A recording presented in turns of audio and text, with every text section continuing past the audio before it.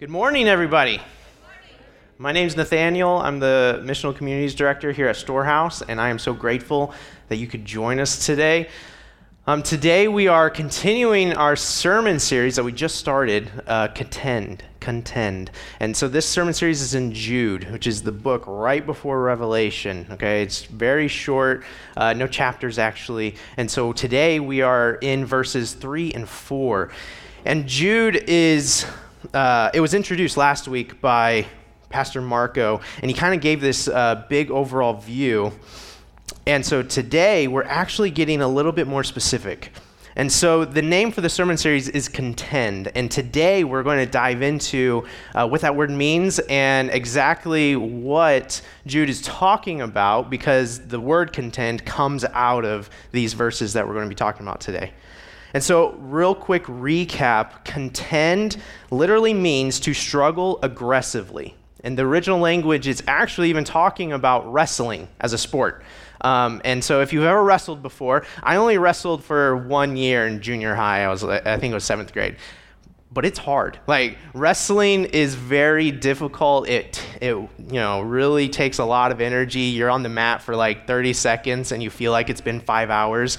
And so this is the illustration that Jude is really kind of trying to convey when he starts writing to this church. And so he's saying we need to struggle aggressively against false teaching. And so that's what Jude is talking about, false teaching. And another point of clarification, he is talking about false teaching within the church.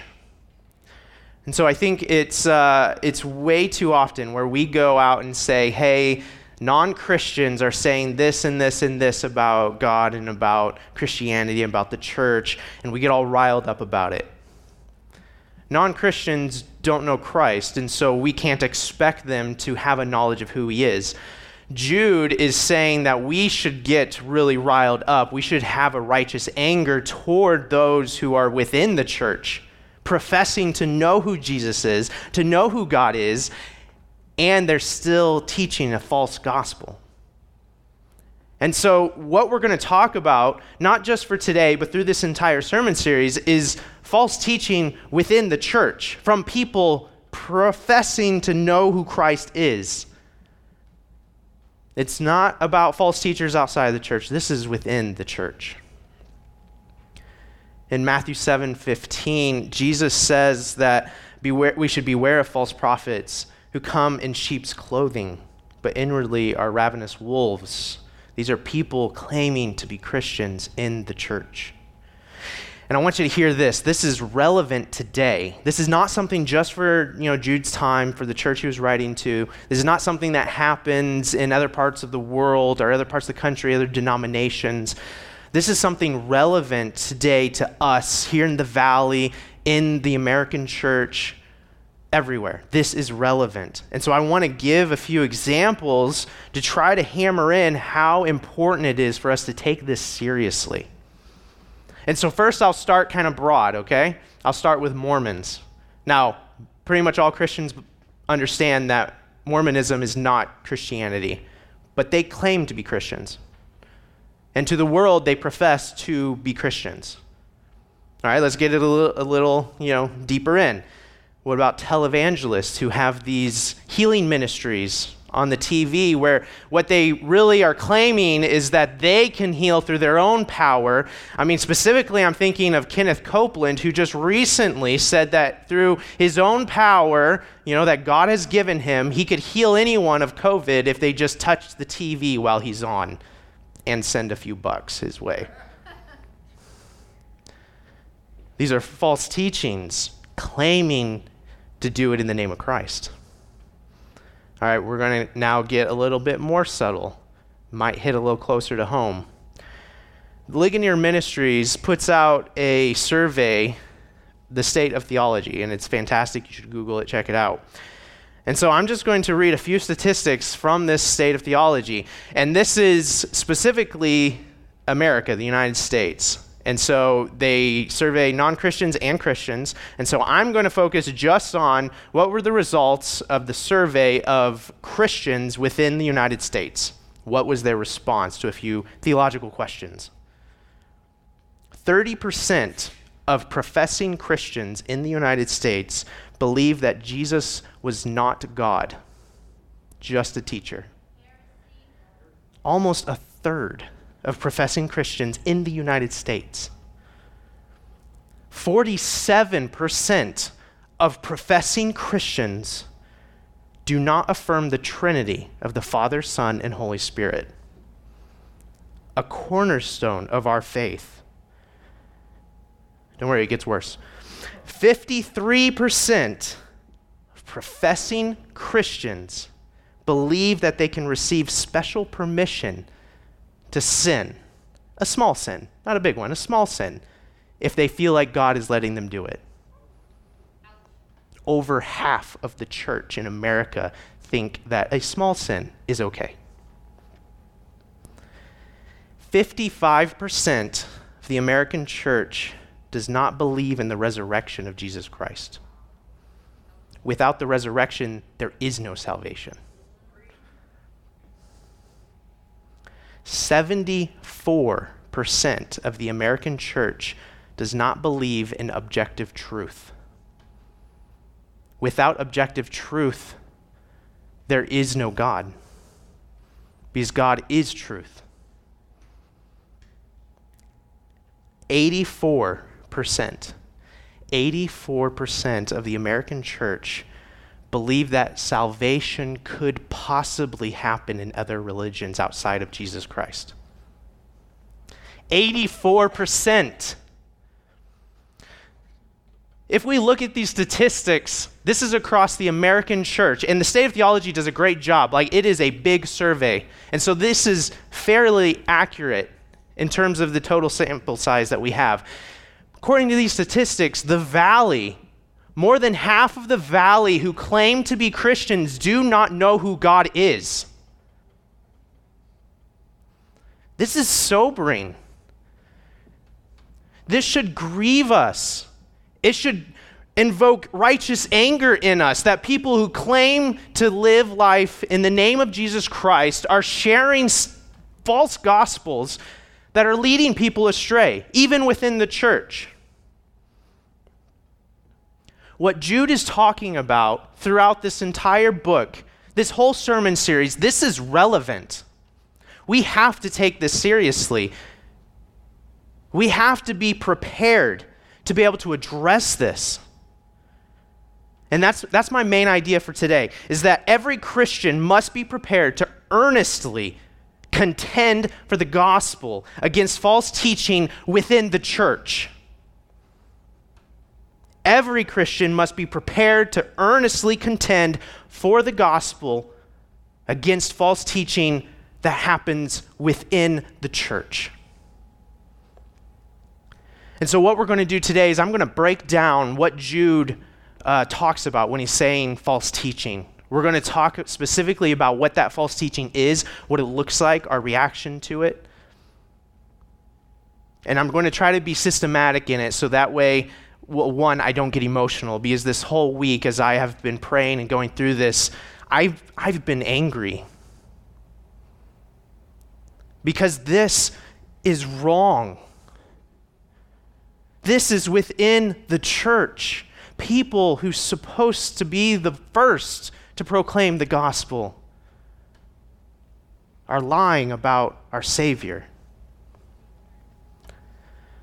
So I'm going to read the two verses that we'll be in today, and then I'm going to pray, and we're going to dive into what false teaching is according to Jude and Scripture.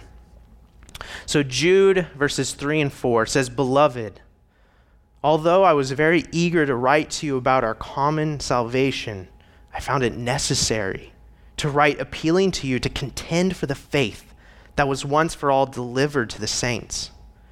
For certain people have crept in unnoticed, who long ago were designated for this condemnation, ungodly people who pervert the grace of our God into sensuality and deny our only Master and Lord, Jesus Christ." Let's pray. Father, I worship you right now in this place. I am so grateful for the worship that our team, our worship band led us in this morning. Holy Spirit, you are working even now among us, and I am so grateful for that. God, I ask that as we move into the time of the preached word, as we look at Scripture and what you have taught us about false teaching, I ask that you open our minds and our hearts to the sin in our own lives, the sin that exists within the church that is perverting the grace that you offer freely to all. God, help us to be able to honor you and glorify you. Allow us to serve you. And Lord, I ask that you put me aside, and Holy Spirit, let your truth from Scripture come out in this time. Thank you, Lord, for who you are. Amen. All right, so what we're going to do is start out with what types of false teaching is Jude talking about. The types. We got 2 types of false teaching. And a real quick note before we get into this. What Jude is talking about and what I'm going to talk about is a combination. This is all within the church, okay? But it is a combination of Christians and non-Christians, okay? I'm not saying that if you find yourself guilty of some of these things, I'm not saying you're not a Christian, okay? I want to make that clear. Now, there is truth that within the church, there are people who claim to be Christians and they are not. And some know that and do it anyway, and some don't know that. I'm also saying that those who teach false gospel doesn't necessarily mean that you're not a Christian. It may just mean that maybe you were taught something incorrect. Maybe you just don't know your Bible well enough. Okay? So I'm just going to say up front, this is for Christians and non-Christians within the church, but I am not condemning anybody. Okay? I don't know your salvation. That's between you and God. Okay? But I am going to say that if you do find yourself lying in one of these camps throughout today, then the answer is simple. Repent. Whether you're a Christian or not a Christian, repent. Turn away from that sin and turn toward God, and you'll be fine. Okay? The answer is the same across both camps. Okay, so types of false teaching. We've got 2 types. First type of false teaching is sinful living. Jude says that there are those who pervert the grace of our God into sensuality. Sensuality, that word in the original language, is a caving into desires of the flesh. That's what it literally means. And the flesh, throughout Scripture and throughout Greek and Hebrew specifically, what it's talking about, is overindulging in selfish desires, basically. So it's not just like sexual sin. You know, a lot of people think sensuality, we're talking about just sexual sin or things that have to do with the body. That's not necessarily it. It could be anger. It could be that you live a life where anger completely controls you. Okay? So this is just caving into desires that you have to act selfishly for your own gain or profit or to make yourself feel better. Honestly, it's just living a life in opposition to God. You're living a life that's not obedient to what we see in Scripture. This is a life that everyday Christians begin to accept sinful behavior as normal. And I mean, this could manifest itself in multiple ways. And some of you may have been starting thinking about a few things already. I mean, this could be anything from coveting, right? Desiring things that you don't have to the point where it makes you a little bitter towards somebody who does have it. This could be just acting selfishly. Oh, I'm not going to forgive them until they come to me first. A little pride in there. It could be lying. I mean, this could be anything that your life is not honoring God in obedience. And so we live a sinful life. And it could be even more dramatic, okay, than maybe these little things that are still sin, but it could be somebody who's leading a double life, who goes to church on Sunday, and then they're in the club getting drunk on Monday. This could be the person who says all the right things, and they go to church, and they attend MC, they do all this stuff, and yet they're addicted to pornography every single evening. This could be somebody that in their heart they harbor resentment and bitterness toward another person. I could never go back and forgive my parents for what they did. These small things, these small sins that we think of as small, it's still sin. This is still sin, and it leads to us to live a lifestyle where sin becomes the norm. It's okay to sin. That's all that it really is. Matthew 7:15-20, Jesus says, this is where he's saying, beware of the false prophets, right? They're in sheep's clothing. You will recognize these false prophets by their fruits. It goes on in 18, a healthy tree cannot bear bad fruit, nor can a diseased tree bear good fruit. Every tree that does not bear good fruit is cut down and thrown into the fire. You will recognize them by their fruit. What kind of fruit is your life producing? Are you producing good, godly fruit where somebody looks at you and they know that you're a Christian and they know that they can trust you? They know that you will honor your word to them. They know that they don't have to worry about you cheating or cutting corners. Does your boss know that you are a believer and a trustworthy person? Or is the fruit in your life just like everybody else? Is there no difference? There should be a difference in our lives as believers. God has called us to a holy life. And through his grace, he has transformed us into new creatures where we can live a holy life. Sin has no power over us anymore. And so when we live in sin habitually and constantly, it's your fault. What kind of fruit are you producing? And fruit is what people see. It's what they see around you. What kind of fruit are you producing? And we'll get into this a little bit more later. But I'm going to jump to the second type of false teaching. And so this is sinful living. This is anyone. This is not actually like somebody on stage preaching or a teacher in a Bible study. This is just your life. Are you teaching a false gospel? And the next one is actually a false gospel, proclaiming this. And this is teaching a doctrine that is incorrect. Actually teaching it. Now, this doesn't, once again, have to be up here. When you have a conversation with somebody, is what you say accurate? Or are you spouting something that is not according to Scripture? Are you teaching false gospels? We are always teaching something, all of us. If you're a parent especially, you know this. Your kids pick it up. You are always teaching something. When you're at work, you're teaching something to everyone around you. What are you teaching? Are you teaching Jesus, or are you teaching something else? Through the things you say and the way you act. That's what Jude is saying. Through the way people act and the things that they say, they're teaching a false gospel. And he found it necessary to address this. We must find it necessary to address false teaching in our own lives and within the church. And so those are the two types of false teaching, the way we live and the way we speak. What are some characteristics of false teaching that Jude brings up? Well, one, it's unexpected.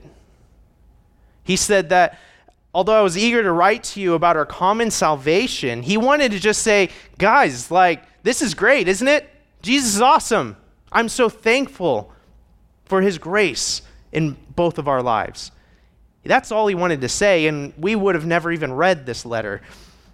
Instead, he says, I found it necessary to write appealing that you contend for the faith. Jude did not expect to find false teaching, and we never expect to find false teaching. We don't. We would hope that the church is a safe place where we can come to learn about Scripture. to learn about Jesus and who God is. And personally, we never intend, if you are a believer, you never intend for a false gospel to take root in your life. But it starts small and then it grows because of various reasons, but most often just because we don't truly know who God is, or we deny it. So I'm gonna give an example that has been very prevalent within the American church, especially over the last few decades. And I even just saw something recent, and that is sexual sin within pastors in the American church. I mean, you can all immediately think of a few examples just from the news. How does that happen? Are these men not Christians? Were they just kind of saying a lie throughout their entire life and into their ministry, and to this point where then they have to step down from ministry, or they are cast out from the church because of sexual sin or affair or whatever it may be? Sin starts small, and then it perverts and it corrupts the grace of God. And so when we're talking about something like a pastor being forced out of his position because of sexual sin, oftentimes the way it starts is something super small, like walking down the street and an attractive woman walks by and they take a double take. They look again. And then they're like, oh, I shouldn't do that, right? Next time they do it again, they don't even correct themselves. And then they start thinking about that later. They watch movies and TV shows that have sexual scenes and nudity in it, and they start thinking about those scenes throughout the day. It leads to fantasies. They still haven't done anything, but it starts small. Their heart is hardened, and it grows, and it grows. And then we get to the place where all of a sudden they're having these fantasies about people they randomly see on the street, and they're like, I don't know what to do with this, so they turn to pornography. Start looking at pornography. Maybe just once a month. Hardens the heart. It grows. Sin becomes normal. And it grows and it grows and it escalates to the point where then they are found out. Maybe they had an affair, hired a prostitute, did whatever. The sin of this great sexual sin that, are requiring these pastors to be cast aside or step aside, we see those things and we're like, oh, those are such a bad thing that they did. I can't believe they did that to their congregation. I can't believe all this. And yet, if we catch them way back when, years earlier, doing a double take on an attractive woman, we say nothing. Because they didn't do anything. It's still a sin. It is still sin to lust. And yet we don't care. We only care about these big things that affect us or other people, or these big, sins that we think are worth more than the others. But it starts small and it grows. What sins are in your life right now that you see as just small and they don't matter? What sins do you see in your brothers and sisters' lives that you recognize, but you're like, that's none of my business. It's okay. They're not really doing anything. Does sin disgust us, or is it normal? We never expect heresy. We never expect false teaching to creep into the church. And it's because it's sneaky. Number 2, it's sneaky. Jude says that it crept in unnoticed, and then it perverted the grace. The best lies are those that are closest to the truth.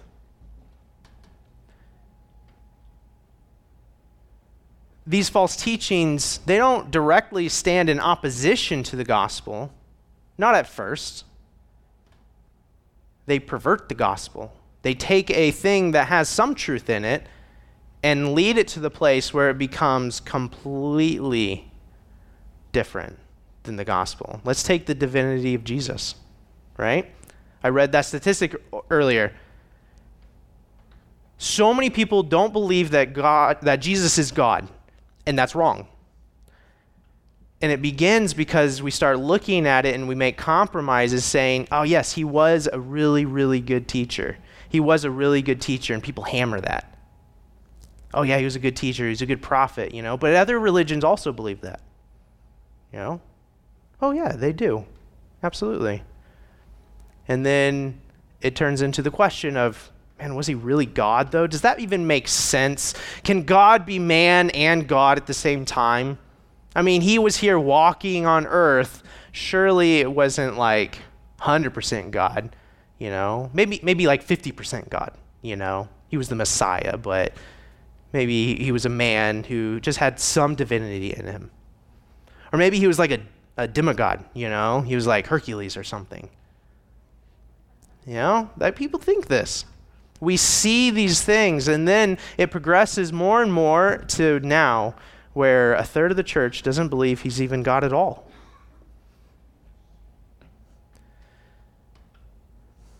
It's sneaky. It happens unnoticed. It creeps in and it takes a truth and it corrupts it and perverts it.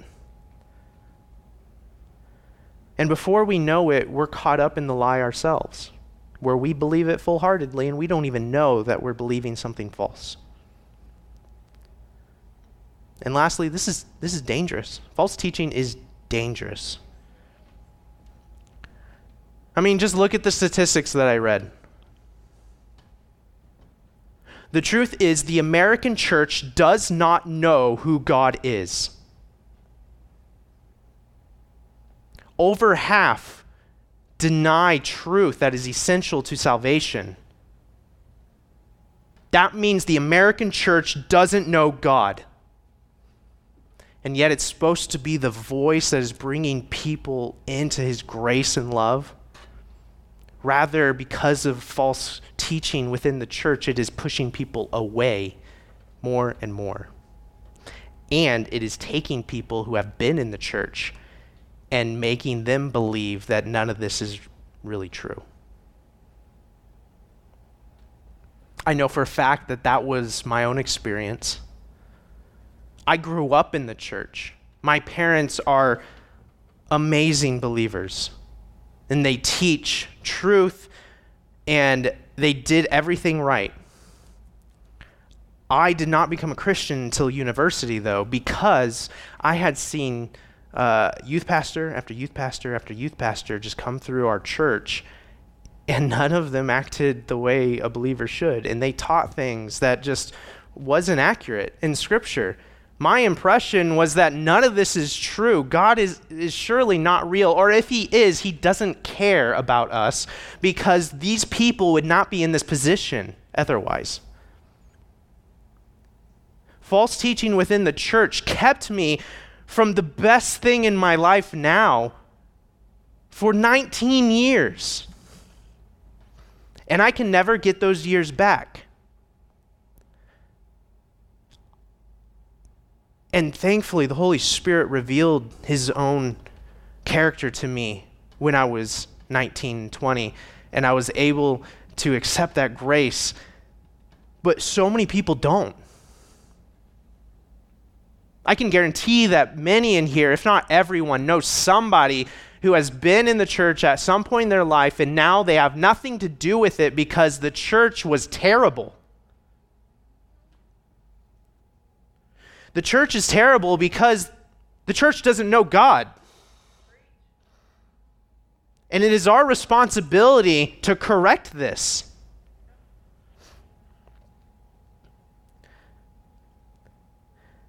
Today I'm going to give a lot of examples, okay? And I've already called out Copeland and Mormons and stuff, and I might do it more, but I'm going to give a couple of examples, okay? And these are specific, and I hope it's convicting. We need to be convicted so that we repent of our sin. So here's an example from today, okay? This is common sinful behaviors we see within the church. Now, I could have gone in any direction, and I thought of various things, even within my own life. I mean, we could talk about pride. We could talk about coveting. We could talk about gluttony. Nobody likes to talk about gluttony in the church. We could talk about selfish behavior, how my way's the only way.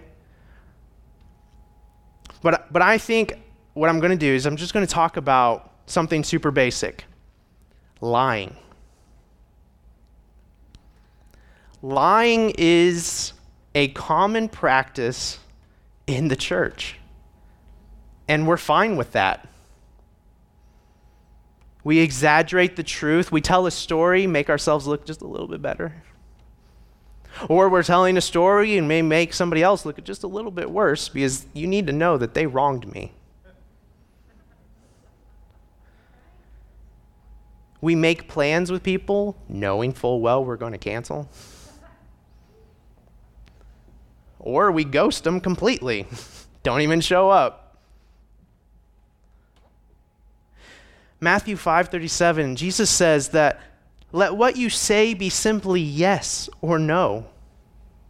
Anything more comes from evil. And he's talking about we shouldn't say, I promise or I swear I'll do this, because that means that we're naturally untrustworthy. Do people truly take you at your word? And I will freely say that I have failed in this many times. But is your yes a yes and is your no a no? Or do people doubt it? Do they not really expect what you say to happen?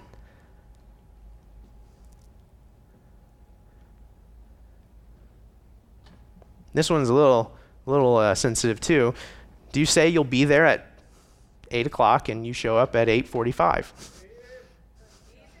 I'm just saying. If you're going to be there at 8:45, say I'll be there at 8:45. I'm just saying. Is your yes, yes, and your no, no? Or has lying become so normal for us that we don't even call it lying anymore? Sin is sin. A Christian should be known for their word more than anyone else.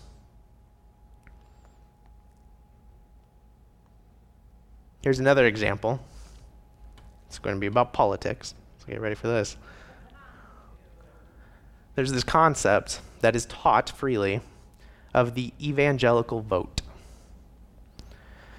The evangelical vote is a false teaching, and it's a lie, that is perpetuated by many people, saying that Christians are going to vote in a singular block because one party or the other is inherently Christian. Right now, that party is the Republican Party. It hasn't always been, and it probably will change in the future, but right now, the false teaching is that if you are a Christian, you have to vote Republican.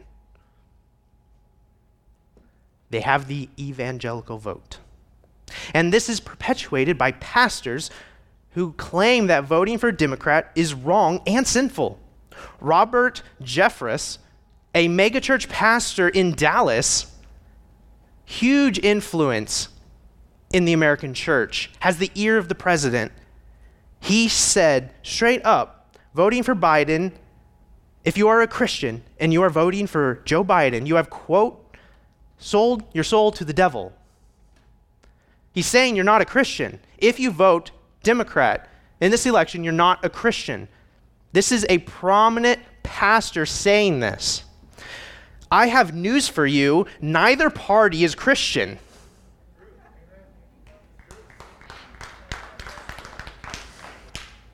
Both parties teach, absolutely teach, things that are completely against the Word of God. Neither party is 100% according to Scripture. And if you want specifics, you can talk to me later, but I'm not going to get into it because we'll be here all day. So I don't care if you vote Republican or Democrat, Libertarian, you don't vote at all because of your conscience. I don't care, because guess what? It has nothing to do with your salvation. This idea that a marriage to a political figure or a political party is essential for Christianity is just wrong. And all this is doing is forcing Christians and non-Christians to believe that everything that party stands for lines up with Scripture. And we are denying grace to people. This is false teaching within the church. False teaching in our daily lives, our normal behaviors, false teaching in things being said and proclaimed throughout America. And it is common and it's okay to most of us. And so let's look at our reactions. What are our reactions to false teaching? Our first reaction is that, well, we're ignorant of it. There's oftentimes we just don't know. And that could be due to many things, whether it's somebody just didn't teach you at all, they taught you poorly, or you just don't know your Bible. You don't read it. You don't study it. Or it could even be that you subconsciously deny the truth you see in Scripture. Okay? This is not just talking about an ignorance born from like, I'm not reading enough or I'm not doing enough. And I'm going to give a specific example from my own life and my own sin. So get ready for it. This was just a month ago, okay? Just a month ago, the Holy Spirit convicted me of a sin in my life that I had no clue existed. Basically, I had believed in a functional deism. And what that means is that basically God is up there doing his thing or whatever, but he doesn't actually interact in my own life. I didn't even realize it because I know the truth. I've preached the truth and I know this and I believed it in other people. But I denied it in myself because I honestly thought I was just a piece of crap. My sin led to self-loathing and hatred and a denial of the work of the Holy Spirit in my own life. Not because I didn't know it, but because I had chosen some time before to not believe it. And so I was living in ignorance. And when the Holy Spirit revealed this to me in a time when I was just reading Leviticus, which how many of us read Leviticus very often? Not very. But it says that we are holy because God is holy. He makes us holy. That hit me because I had always preached to myself that he makes others holy because he makes them holy, but I'm not. There's no hope for me.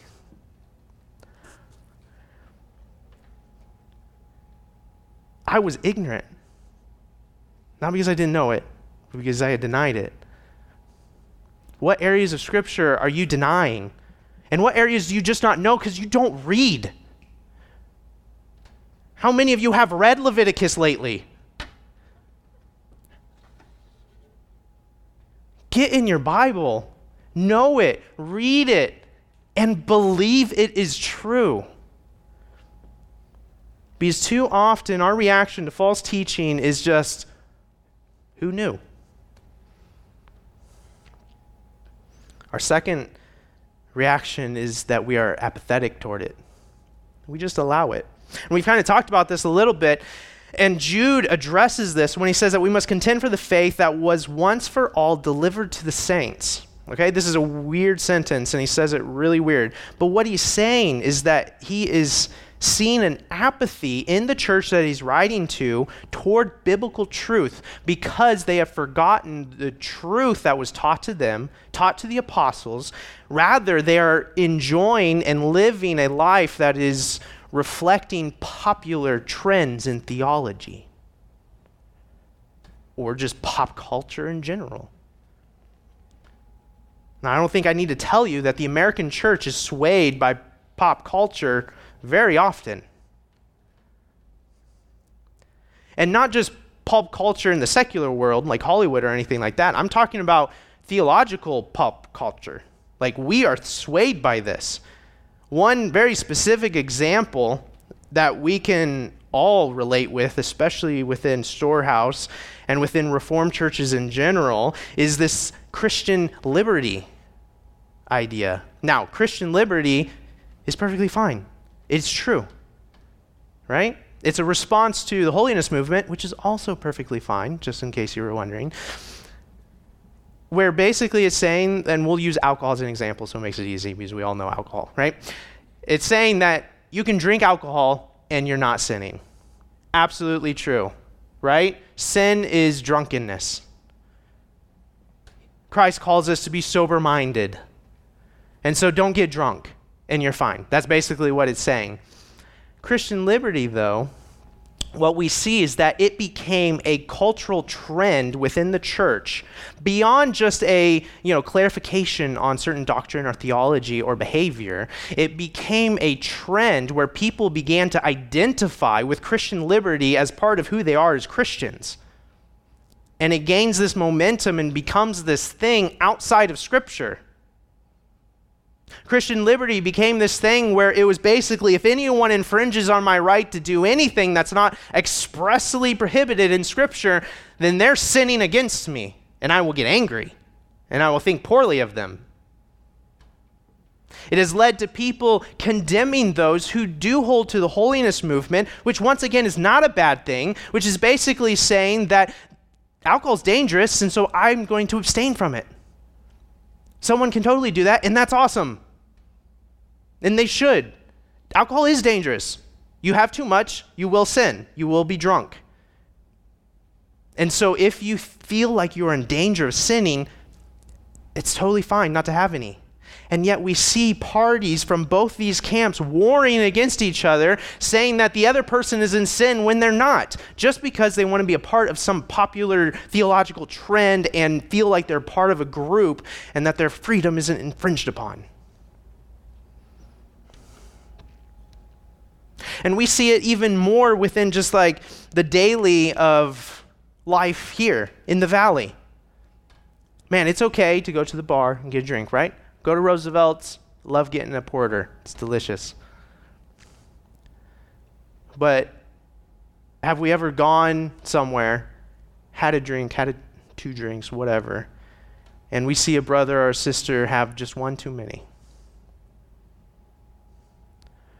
And their reaction is, oh man, I just had too many. I better be careful. I won't do it again. But that one too many happens every month. And we use excuses like we just want to, reach the lost. And so we got to, make sure that we drink. And sometimes, things just get out of hand and, but I'm just building relationship. We use the excuse of Christian liberty to allow us to just sin whenever we want, as long as we feel bad about it later or think, oh, we really shouldn't do that. But there's no true repentance. Galatians 5:13 says, you were called to freedom, brothers, only do not use your freedom as an opportunity for the flesh, but through love serve one another. And this is just one example of our apathy towards sin. We see this in popular culture because this is the way Jude is expressing it.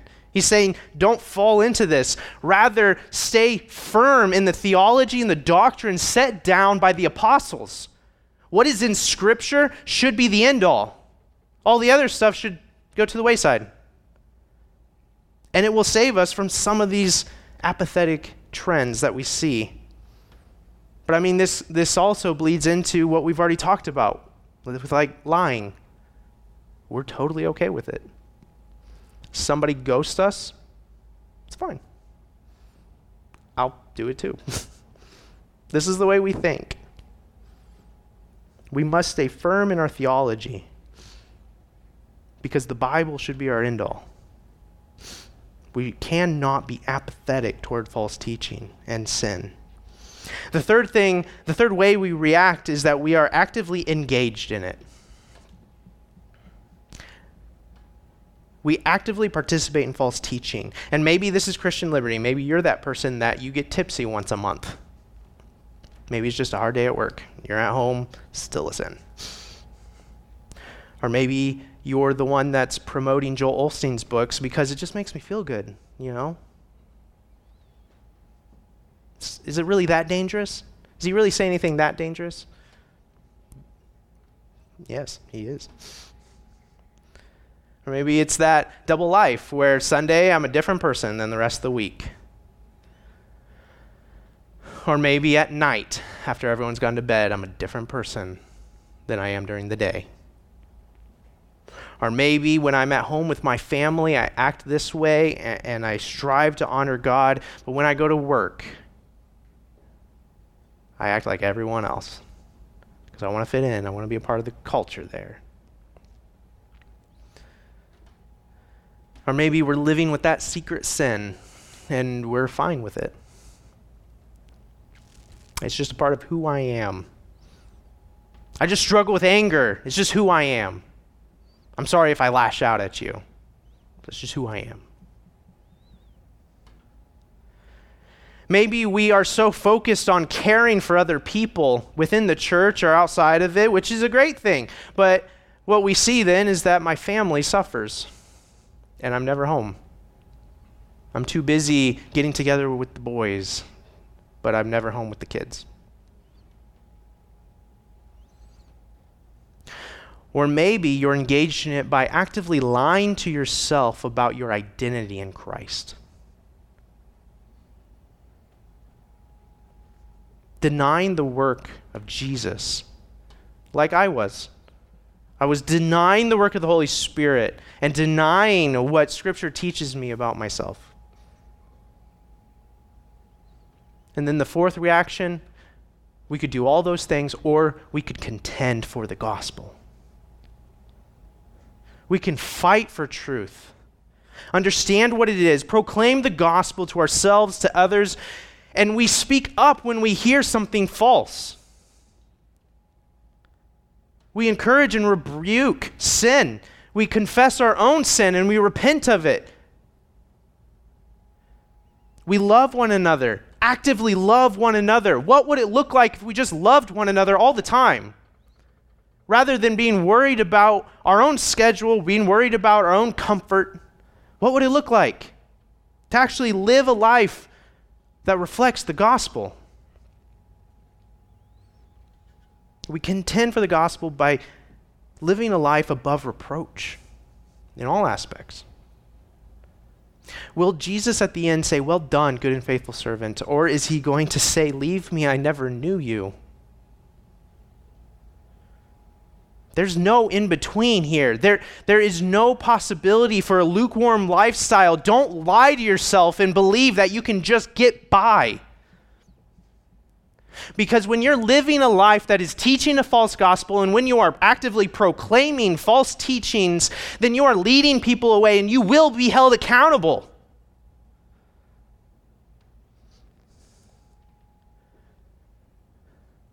Do not dishonor the name of God with lukewarm hearts. Love him, pursue him, obey him.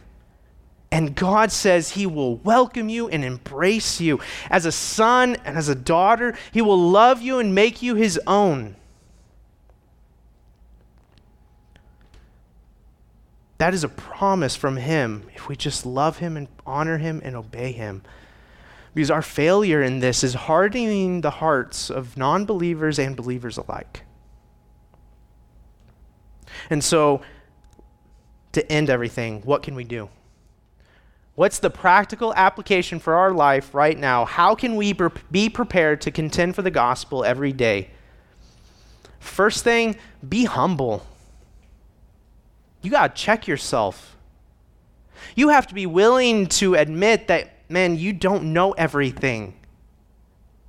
And some things that you may have believed for a very long time may be wrong. You have to be humble.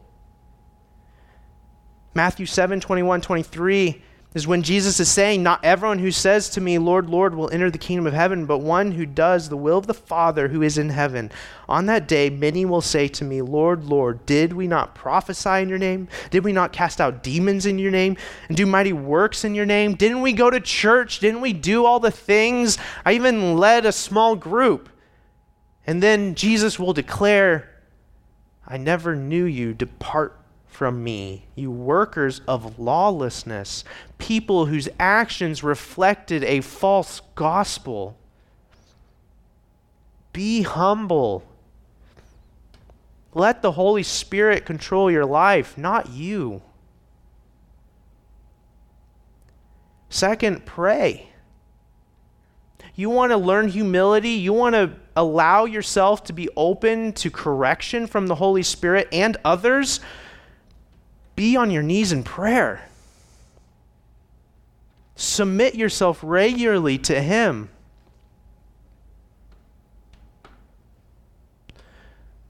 What I pray more often than anything is born out of the fact that I know I'm super prideful. What I pray every single day, multiple times a day, is, God, please help me submit to you. And that's it. Because I know I need it. Because I do not want to submit. I want my way. We must pray and seek and pursue submission to the Holy Spirit and to God. Third, know your theology. You got to read your Bible. You got to know it. You got to understand it. Be willing to ask questions. This doesn't mean that you have to, go to school for it. You don't have to get a master's in theology, but you need to read your Bible. It's important. And then test everything to Scripture. In 1 Thessalonians 5, he's saying that we must test everything to Scripture. You can't test it if you don't know it. We don't go through our life with a Bible in front of us just open all the time that magically opens to a page that, rejects whatever we hear. No, we hear something and you either know that it's false or you assume that it's true. You got to know your Bible. And you got to engage in community. Because we're not going to be able to fight against false teaching if we're not around people. You can't be on your own. And we got to confess and repent sin. This kind of goes with humility. You got to be willing to know that you're wrong. It was not easy for me to admit to all of you and everyone online that I had been living in sin until just like a month ago in this one area. And you know what else? I'm pretty much 100% confident that God is going to do it to me again later. And there's going to be something else. We are not inerrant. God is holy and perfect and wonderful. We're not right all the time. And then lastly, we got to be courageous. You got to be bold. It's okay to say something. Now, we got to say it with love. Don't be a jerk. But you can go to your brother and be like, hey, I hear you saying this. I don't think that's in Scripture. And then point them to Scripture. And then the very, very last thing, and then we're done. The very last thing is that we have to remember who we are.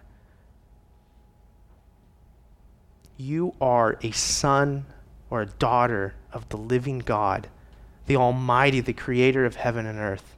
Hear me on this. Your identity is grounded in His holy, perfect character, and you have been forgiven and made holy yourself. The Holy Spirit, He dwells within you, and He reveals Himself in you.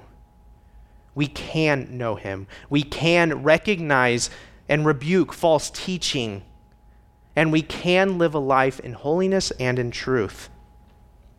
It's possible. If you come away with anything today, let it be that you are loved by Him and He makes it possible. This I know today has a lot of calling out on different things, but the message is a good one, that God makes it possible for us to live in holiness. False teaching is dangerous and it is rampant. We should not live in fear of it, because through the Holy Spirit we have no cause to fear. We can stand firmly and proudly and announce to the world what a believer in Christ actually looks like. And just like Paul that said, hey, look at me as an example, not out of pride, but because I know I'm obeying my Father. We should all have the freedom to be able to say that. My prayer for you is that you will be able to. And if you're sitting here and you're not a Christian, you haven't believed, Man, you can. Your identity can be that. Your identity can be grounded in God, and you can have freedom to live a life of holiness. You can kill sin and put it aside because God is victory. So if that's you, where you've never made that decision, today's the day to do it. Today's the day to cast aside all the false teaching that you've ever heard, all the things that you read on the internet, all the stuff you see on the news that claim these things about Jesus. Today's the day you can know who he really is. And let me tell you, he is the best thing that will ever happen to you. Today is the day. Don't let it pass you by.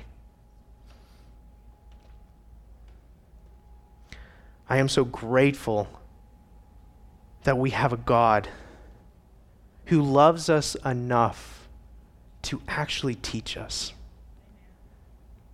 Allow him to do that in your own life. Let's pray. God, thank you so much for who you are. God, you are wonderful. You're beautiful. God, you're my Savior.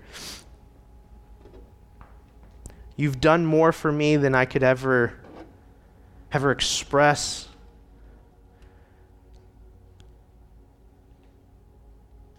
I was condemned and I have been made clean. Lord, and you offer this freely. You say that if you just believe and confess, that we can be transformed. Lord, my prayer, Holy Spirit, do a work. My prayer is that people in this place, whether you have known him for a long time or you haven't, my prayer is that the Holy Spirit's prompting on your heart, whether it's for repentance, whether it's for making that commitment for the first time, or maybe you are just in awe of who he is. My prayer is that you will embrace the Holy Spirit's prompting right now and submit yourself to him. Lord, I thank you so much. I just thank you. God, you are holy, you are wonderful. Allow Storehouse to be a place where you are honored in the lives and in the actions and in the words spoken by every single person here. Let us be a beacon in this world where we can say, this is who Jesus is. Look at my life. Not because of me, but because of the Holy Spirit, because of Jesus, because of what the Father has done. Let Storehouse be that place.